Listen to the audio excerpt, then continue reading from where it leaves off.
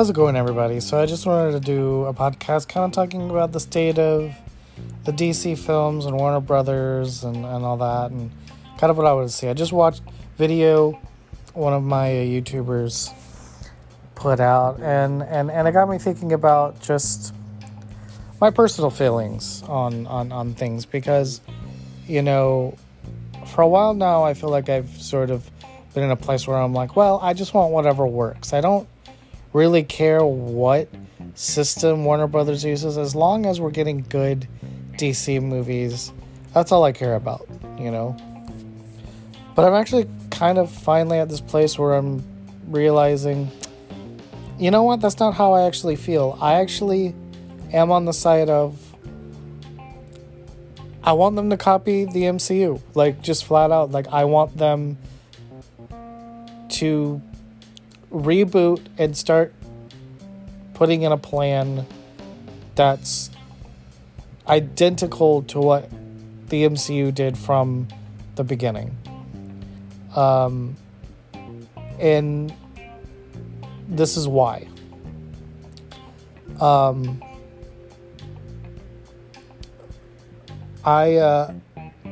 Here's the thing. I have seen all of the DC movies that have come out. And to varying degrees, I can find things that I like in all of them, you know? I mean, you know, even Justice League, I still came out liking a lot of the Flash moments, and some of the humor hit with me. It wasn't all garbage, it was just mostly garbage. And, you know, even Suicide Squad with Jared Leto, it wasn't all garbage. There were things in that movie that I really liked. You know, Birds of Prey, so on and so forth. But the thing that I don't think the past regime understood, and I think it is something that Feige and everyone at Marvel does understand, is, yes, from a outside looking in, from a conceptual point of view, do you have to follow the same model as the MCU? Absolutely not. And in that, no one is wrong. You're right. You don't have to follow that model. But if we're going to stick to certain examples and to certain analogies and things like that, if we're going to look at what the MCU is doing and what DC is doing, akin to different seasons of a TV show and things like that, if I have been watching, we'll use Game of Thrones as the example. If I've been watching Game of Thrones from season 1 to season 5, and I've been on this 5-season arc, but my buddy, we'll call him Johnny, if Johnny has just jumped into Game of Thrones in season 5 without watching the first 4 seasons, I am going to have a much bigger appreciation, and I'm going to be a lot more attached to the characters and what's going on than Johnny is, because Johnny is just jumping in season 5, whereas I know everything that's happened since season 1. So my argument as to why, no, I think the way that the MCU did it is the only way you could do something like this. And again, I don't fault anyone for saying there's other ways of doing this, because, I mean, technically speaking, there is, but I also am lenient on it too, because, you know, the MCU is the first time that anything like this ever really happened, you know. Warner Brothers with DC and Disney with the MCU, these are the first 2 times that any studio has tried to pull off this whole, like, cinematic superhero kind of continuous story kind of thing. And so I can understand the viewpoint of, well, there's lots of different ways you can do that, because there is. But again, getting to the point now, the reason why I am now at a point where I think I will push back on that is the investment. You know, spoilers for the MCU. Specifically up until Endgame. So if you have not seen the MCU up until Endgame, spoilers. You've been warned. But I think about Tony Stark, right? The very first movie in the MCU was Iron Man. And we got to see Tony go through so many different stages just in his own story. You know, we got to see him grow as a character. And by his last words in Endgame, when he says, "I am Iron Man," and he makes that snap, that loss, us losing Tony, I will never forget watching Endgame for the first time and having those emotions. I mean, I was unconsolable. I mean, it really did feel like you lost a family member in a kind of weird way. You know, you watched this character go from being this narcissistic, self-indulgent asshole to being the person who sacrificed his life for all of mankind. And I wouldn't have felt that way if Marvel and Disney hadn't put the time into properly telling this story, this character's story.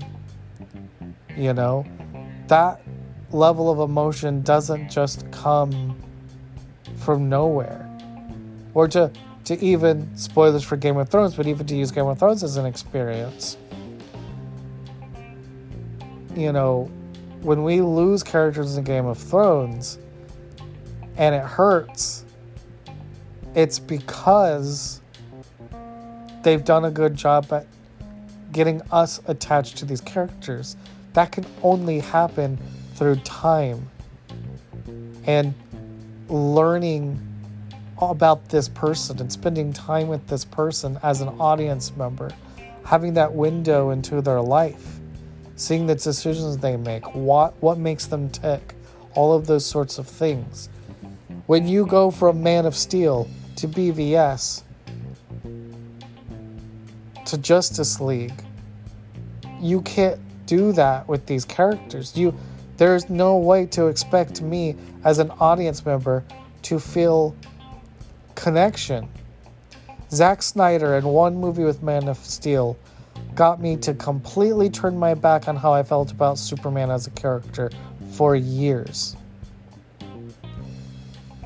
You know, now when I was a really little kid, I did like Superman. I watched the cartoon. You know, I mean, I would watch the cartoon break on Warner Brothers Afternoon or whatever it was called, WB Kids, you know. They would play Batman the Animated Series and then they would play Superman the Animated Series. And I would watch that block every day, you know. I even enjoyed Lois and Clark, and I enjoyed episodes of Smallville. But as I got older, I got sort of disillusioned by the Superman character. And I won't go into that now because this isn't the time or place. If you want to know about that, hit me up. I'll make a podcast about it. But basically, I stopped liking Superman. And so I watched Superman Returns when it came out. It was a great movie. I enjoyed it. You know, it wasn't the best movie in the world. Definitely have my issues with it. But I like Brandon Routh in the role. But it's still Superman, you know? It's like, whatever. The thing that got me excited for Man of Steel was being the Nolan fan that I am, seeing that Christopher Nolan was helping produce the movie.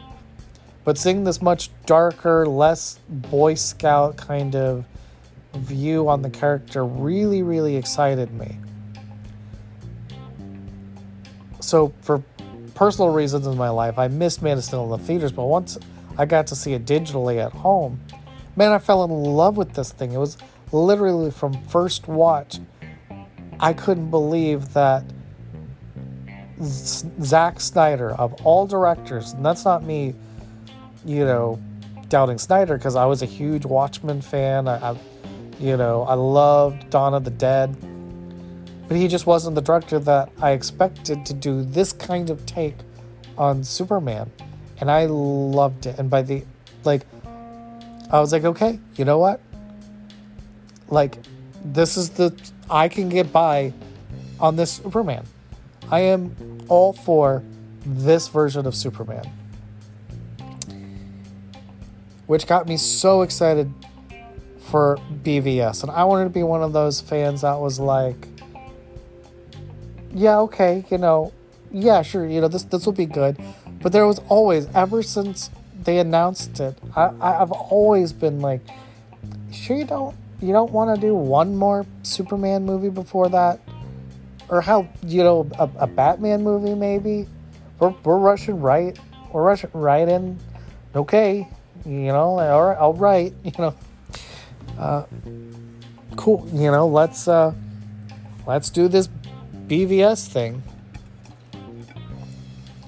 And now what I'm really realizing is, again, going back to what I said at the beginning, I'm not going to pretend here and sit here and tell anyone that I didn't have fun with all of these DC movies. Even Wonder Woman 84, which is a fucking train wreck. I think even worse than the first Suicide Squad movie, honestly. There were even things in Wonder Woman 84 that I thought were cool and fun, Her fight with Cheetah, especially the sequence at the very beginning of the movie was awesome. There was a lot of things in the movie that was a lot of fun. But there's got to be more than that,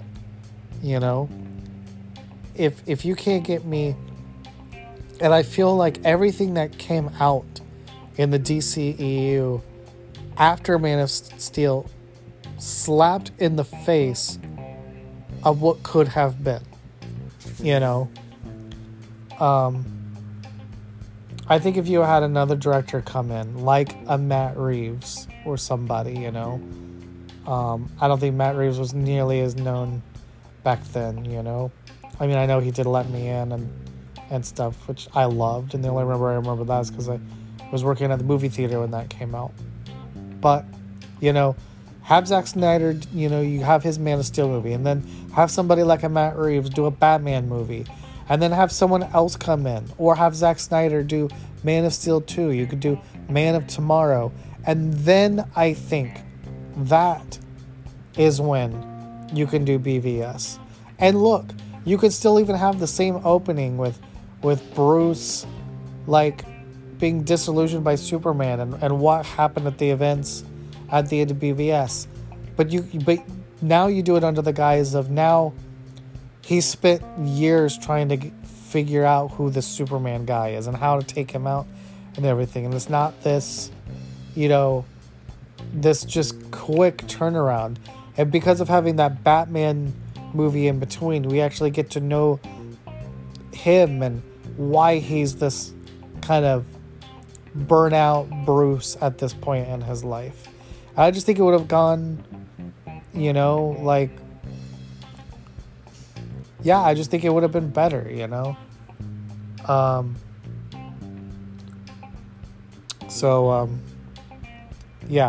don't know. That's just kind of what I was thinking. So let me know what you think. I honestly, I hope moving forward after The Flash, after all of these movies that have not come out, I hope something that Warner Brothers does with this 10-year plan is, I hope it's back to the very beginning, as much as I'd hate to see that happen, but I hope it starts everything back at a 0 point, at square one, and we get a proper start to a DC cinematic universe. That is what I want as a fan, and I know I'm just one fan. Maybe not everybody wants the same thing as me, but that's what I want. It's about time that DC has what the MCU has, and I mean, that's how I feel. So thanks for listening. I'll see you guys in the next podcast. Peace.